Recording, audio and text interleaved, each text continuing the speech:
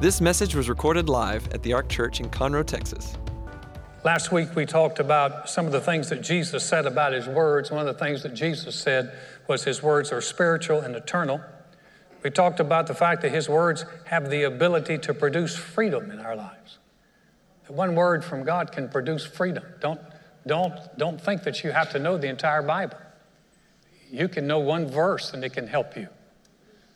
I suffered about 29, 30 years ago, I suffered from a series of anxiety attacks. That is not pleasant, and it was not from the Lord. And those anxiety attacks were hurting my ability to be, I was in sales. It's not good when a sales rep has an anxiety attack in front of you and sweats profusely. Makes you think I was lying. I mean, I'm sitting there talking, I got sweat rolling down my face, and it's air conditioned. And so it was an anxiety attack, and it was really causing problems.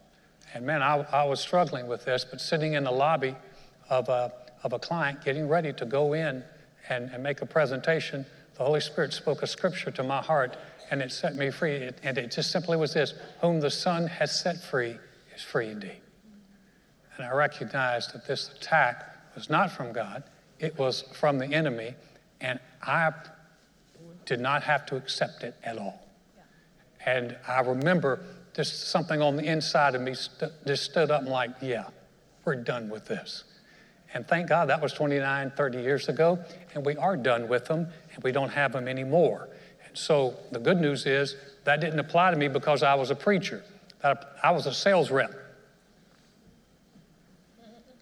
And those aren't, from what I understand, those are not like a special category of Christian. So I was a sales rep, but yet one word had the capacity and the ability to do something freeing in my life. You realize one word can do something in your life as well. When you begin to realize that you're a new creation, when you begin to realize that God's done a good work in you, and when you got born again, you just did not get heaven when you died. You got God doing something on the inside of you right now, and it's real and it's powerful, and the more you buy into that, the freer you become. His words have the capacity, and they show us what God has done. They have the capacity to make us free. The last thing we talked about was that his words have the capacity to build strength in our lives. Jesus likened it to building a house. He said, if you'll come to me, if you hear my words, and if you'll do them, he said, you're like a wise man, that you built your house on a firm foundation. So even when the storms of life come, you can stand. And that is such a, I love how Jesus just made it. He said, look, you're like a wise man. You can build a strong house. Do you realize wherever you are right now, you can begin to build a strong life so that when the storms of life do come, you can stand. And if you have someone who's married, you got two of you building on that foundation, you have a marriage that can stand, you have families that can stand, you can stand. And God can help you. But he's given us his words. He said, now if you come to me and hear my words and do them. So we've been talking about what Jesus said about his own words. And it makes me think sometimes, how seriously do we treat his word? That's a good question, isn't it? How seriously do we treat it? And I'm not just posing that to you. I pose that to myself. How seriously do I treat his word? So tonight I want to look at some other things that Jesus said about his words. He began to do a parable, and Jesus would often share parables where he would give a story. Now I'm going to read this. This is in Mark the 4th chapter. If you actually brought a physical Bible, you can turn there because it's not in your notes. But Jesus is sharing a parable. He says, listen, verse 3, Mark 4:3. He said, behold, a sower went out to sow, and it happened as he sowed that some seed fell by the wayside, and the birds of the air came and devoured it. And some fell on stony ground where it did not have much earth, and immediately it sprang up because it had no depth of earth. But when the sun was up, it was scorched, and because it had no root, it withered away. And some seed fell among the thorns, and the thorns grew up and choked it. It yielded no crop, but other seed fell on good ground and yielded a crop that sprang up and increased and produced some 30-fold, some 60, and some 100. Now, Jesus, when he's talking here, you think, well, that's great, Jesus. We're talking about agriculture now. No, and then he said this, and this is on the screen in your notes. And then he said to them, he who has ears to hear, let him hear. But when he was alone, those around him with the 12 asked him about the parable. And he said to them, to you it's been given to know the mystery of the kingdom of God, but to those who are outside, all things come in parables. Now, I think this is a great, Jesus gives this parable, and then he says something very unique. He said, he who has ears to hear, let him hear. How many of you realize when Jesus was speaking that way, he was not talking about these kind of ears? Because he wasn't talking to any group of people who had been dismembered or people who did not have ears. He was talking to people who had ears. But he must not be talking about physical ears. He must be talking about another kind of ears. He who has ears to hear. And Jesus said that a lot. He would say, he who has ears to hear. And you're thinking, well, Jesus, what do you mean by ears to hear? I mean, of course I have ears to hear. And then we get an indication of what he meant by that. Because he said then, he began to talk about who actually could hear. Because it's not a function of, do I hear sound bouncing off my waves? It's a function of, do I have a heart that wants to hear what he has to say? Have you ever talked to someone that did not want to listen to you? Okay, how many of you have teenagers? Have you ever talked to your teenagers and had them look at you like, they look at you like, you're out of your mind. Am I the only one that's ever had teenagers that's looked at me that way? Oh, I can tell you, I hated that look. I'm like, oh, don't you dare roll your eyes at me. Don't you do it. But I've had them look at me like, and you know they're not listening. You know they're not listening. I remember talking to my youngest one time, Michael, the expert, and he finally told me, he said, I got this thing down. I got this thing about women. I got it. Like, yeah, you're 17 and you got the whole story on women, right? Sure you do. I'm 59. I still don't have the whole story on women. 17, tell me you got it. You don't got it. You got nothing. That's what I told him too. I said, no, you don't. I said, I need you to repeat after me. When it comes to women, he said, when it comes to women, he said, I am stupid. I am stupid. He's been married for a little while now. I think he still feels that way. But sometimes you can talk to somebody and you can tell they're not listening. You can tell they don't have ears to hear. But it said that I like this, he said, insight was given to a certain group of people. He said, well, who was it given to? It was given to those who stayed around, who were with the 12. Now, here's something I wanted you to catch. It wasn't just the disciples. It was those who hung around after Jesus finished the parable, and they asked Jesus, what did you mean by that? And he said to them, to you it has been given. Who? To people who had a desire to hear.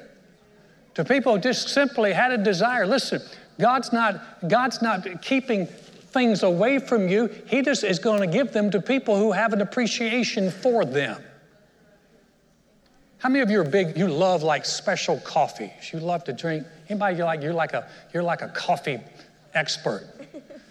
In fact, if someone gives you a cup of Folgers, you turn your nose up at it like, no, there's no way. You got a few of them here? If you've got a few, all you coffee snobs, if I am not a coffee snob, I can drink it. As long as it's got cream, I can drink it. I don't care. Old, new, doesn't matter to me. I am so not a coffee snob. So if you came to me and said, Alan, we have these beans. They're only grown in 5 acres in Puerto Rico, and they're the most awesome coffee beans in the world. I'm going to think to myself, well, thank you, but you might want to give them to somebody who will appreciate them, because I don't have a valuation for that. They're not valuable to me. Now, if someone gave you some really special, if you're a real coffee connoisseur, and somebody gives you that, you appreciate that. If you're a wine drinker, I won't ask for a show of hands. I am not. I don't drink. And so if you came to me with a fine bottle of wine and said, Alan, this is a Chateau 1904.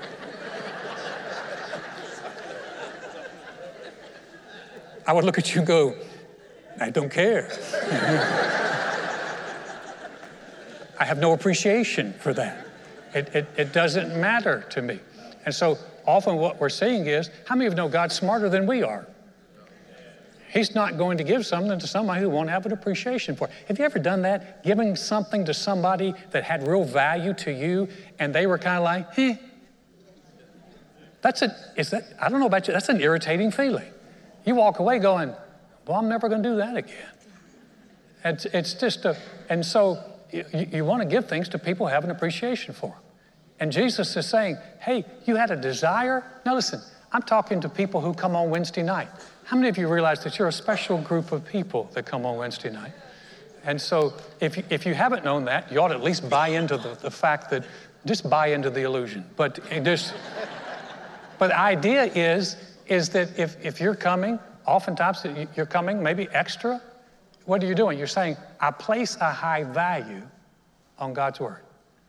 I place a high value on learning. I place a high value on serving. If you place a high valuation, then that's how you receive something from it. I recently read, how many of you know Warren Buffett, right? Warren Buffett. Warren Buffett is one of the richest men in America. He's been passed by Jeff Bezos, but it probably won't be for long. And Jeff has, I think, over 100, I think Jeff's worth over, what, $130 billion? And still couldn't make his marriage work. 25 years. I thought, boy, there's a case. Money will not make you happy in a marriage. It helps take pressure off. It will not make you happy. Because if anybody can be happy, $130 billion ought to make you real happy. But it didn't. And so Warren Buffett, I think they call him the Oracle of Omaha. Is that what they call him? He's from Omaha, Nebraska, real fine guy. Every year, he donates a lunch for 7 people, up to 7 people. And they auction it off on eBay. Do you know how much people pay to have a lunch with Warren Buffett? This year, it came down a little bit from last year.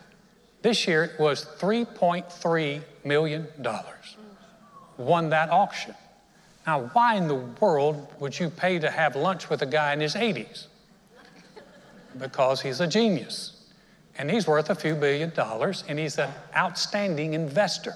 And so people who place a high value on that will actually and usually they get together and pony up. And by the way, the money goes for charity. It goes actually to a church in San Francisco that reaches the down and outers.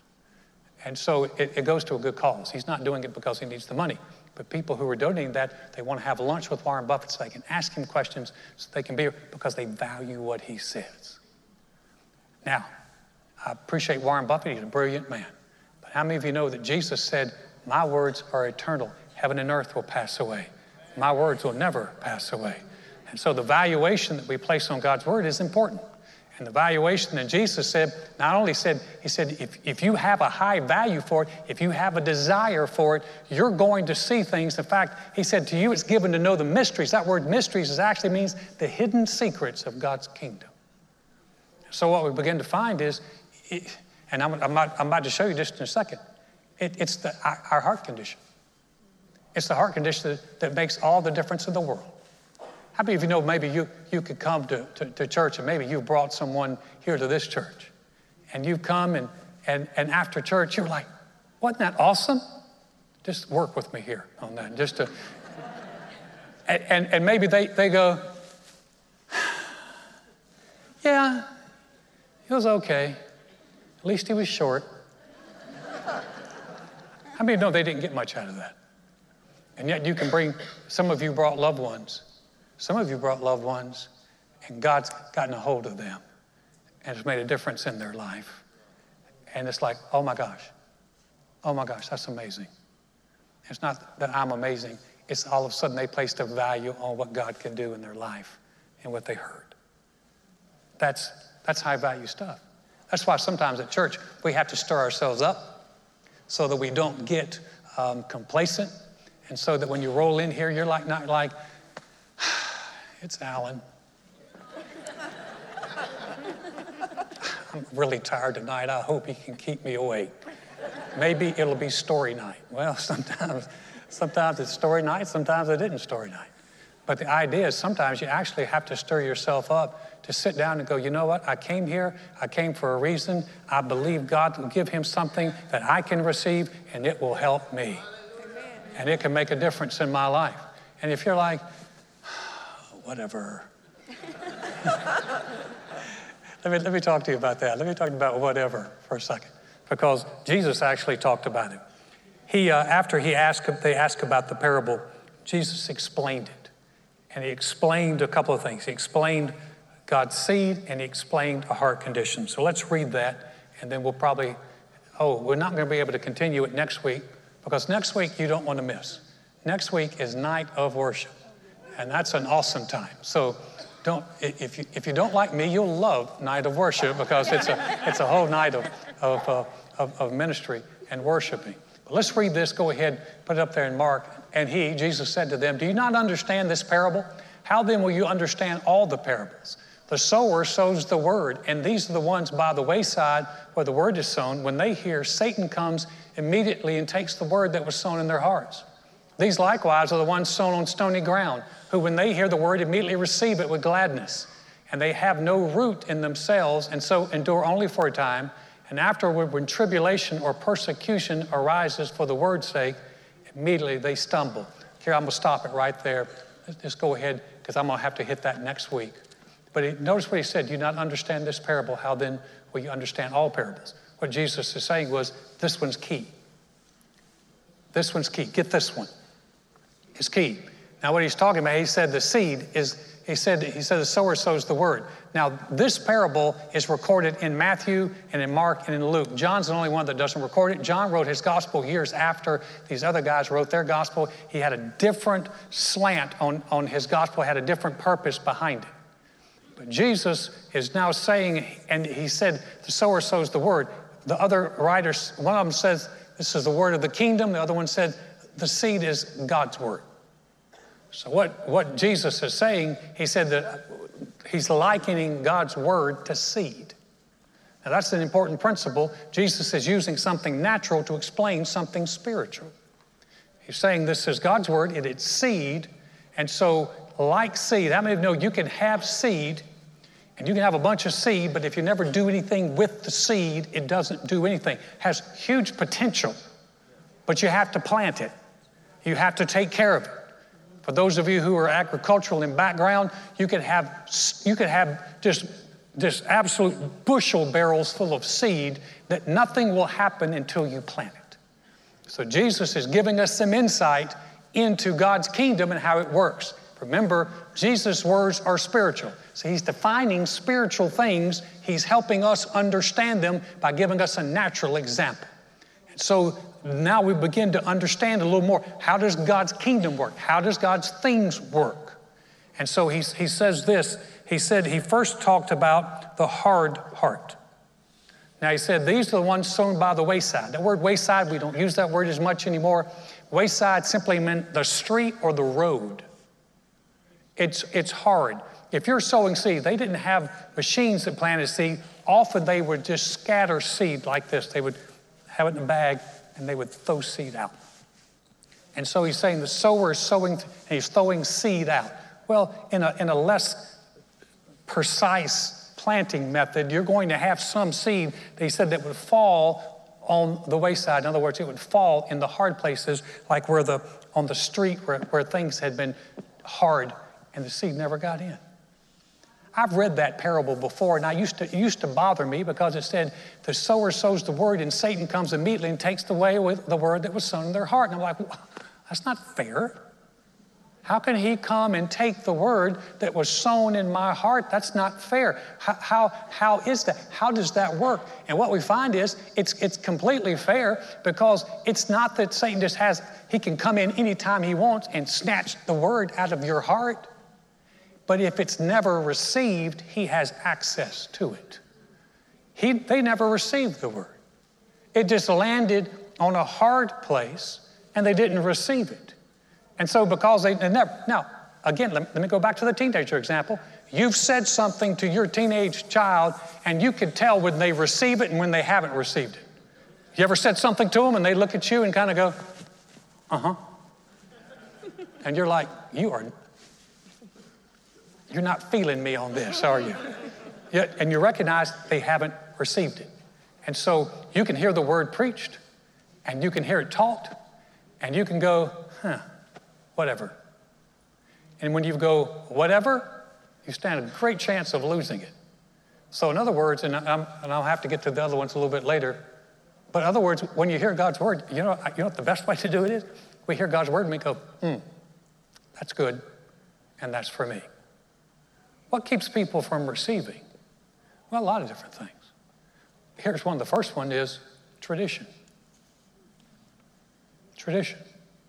Jesus told one group of people, said, you guys have made the word of God of no effect by your tradition. Now let me launch real quickly into some tradition. You hear me talk a lot about the new creation, being a new creation in Christ.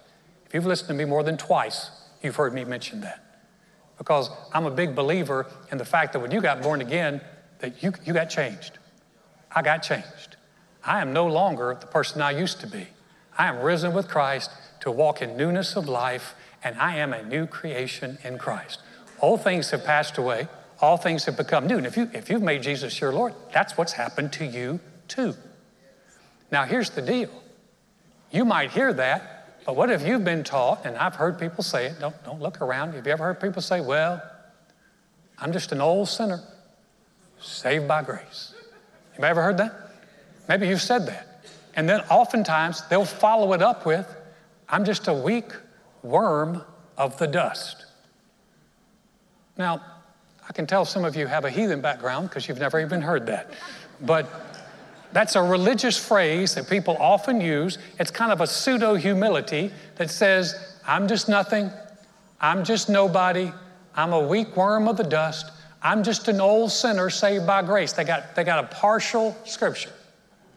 By grace you have been saved through faith, and that not of yourselves. It is the gift of God, not of works, lest anyone should boast. But then the next scripture said, and we are his workmanship, his masterpiece, created in Christ Jesus for good works, which God has ordained that we should walk in them. Amen. So here's the deal. If you're just thinking, well, Alan, the way we sing the song, the way we heard it, the way I was raised, I'm just an old sinner saved by grace. And then you'll never live in the newness of the reality of what God has done in your heart when you made Jesus your Lord, because you became a new individual and a new person.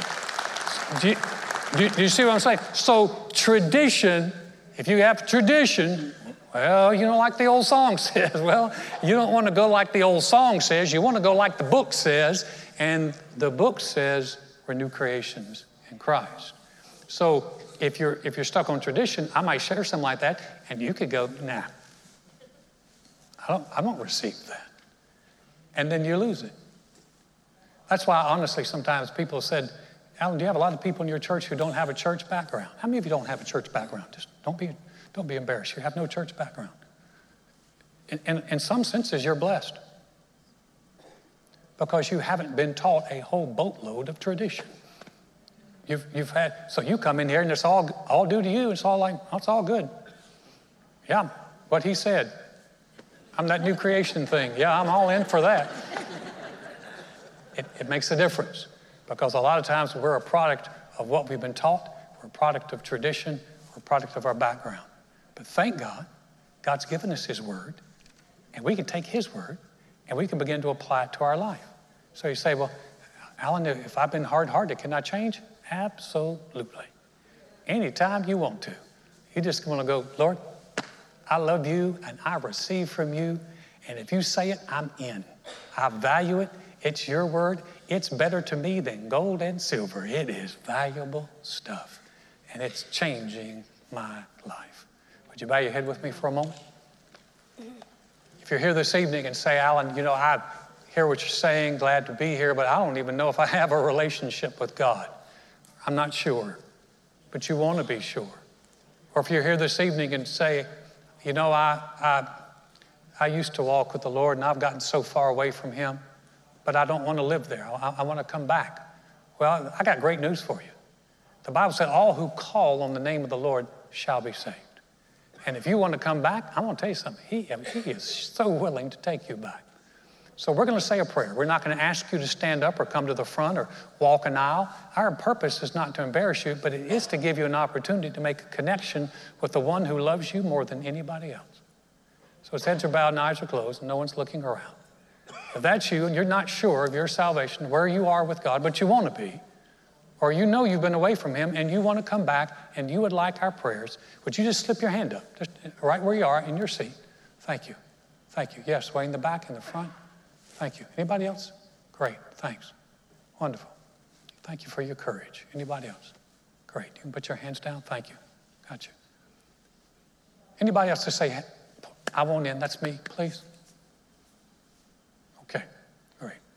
Heads are bowed and eyes are closed. No one's looking around except for me. I'm going to lead you into prayer. Just want you to jump in, pray this. Pray it out loud so you can hear it. We're going to join you. It's a church family. We're going to pray with you. Say, dear God, I know mankind needs a Savior. I know I can't save myself.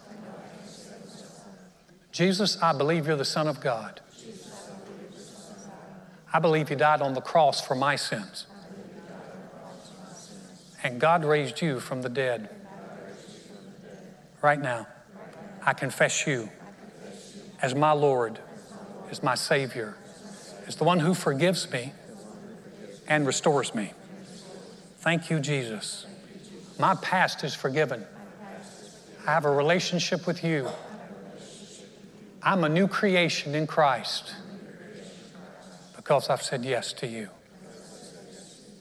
Now, the head's still bowed and eyes are closed. Heavenly Father, I'm grateful for those hands that went up and hearts that responded to you. And I'm even more happy, Father, that you respond, that they've received the salvation that's been offered, they've received the restoration. And Father, we welcome them into the family where they're yours and belong to you and always will. So Father, we're grateful for that tonight. We give you all the praise. And Father, for the rest of us, thank you that we have the capacity and the ability to receive your word, to understand it, to have it work and change our hearts and change our lives, and that we can give you honor and glory by being fruit-bearing, productive Christians that live a life that other people would love to jump into because it's full of so much life. Thank you for that. Thank you. That capacity and potential lies in every one of us. And we give you praise for it in Jesus' name. Amen. Amen.